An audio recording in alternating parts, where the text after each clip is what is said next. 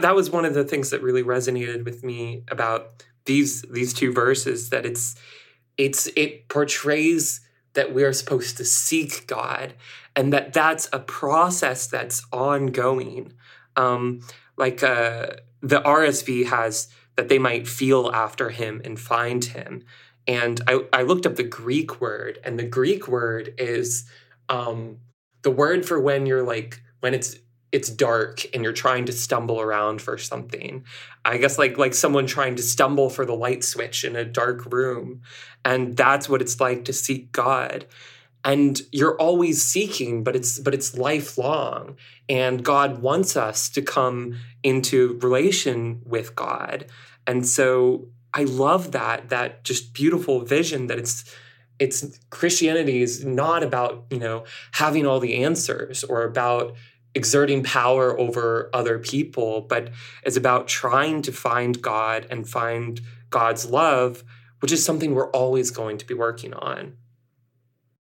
At the risk of sounding kind of corny, I think that grasping around in the dark, looking for the light switch, is kind of how I felt before, like, Jesus came into my life, and like that before I connected with God in the way that I have now. I did feel like that. I didn't know what I was doing. I was lost, and I didn't feel like anything had a purpose.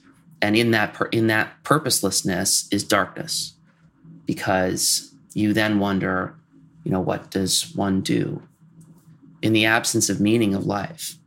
What does one do?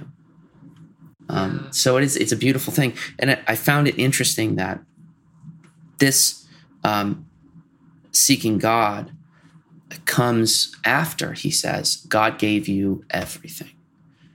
That God doesn't need your gifts. God doesn't need anything from you. You can't help God.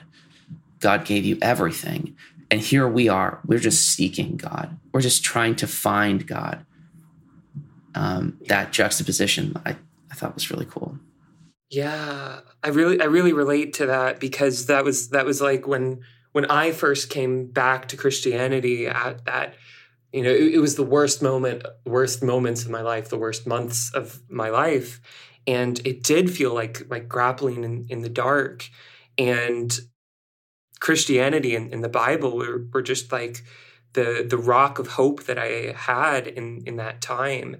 And it would have just been so bleak with everything that had happened to me to not have that, and not have something bigger than myself, something eternal to try to be a part of and to strive towards. And I don't know how I would have gotten through that without God. I think that a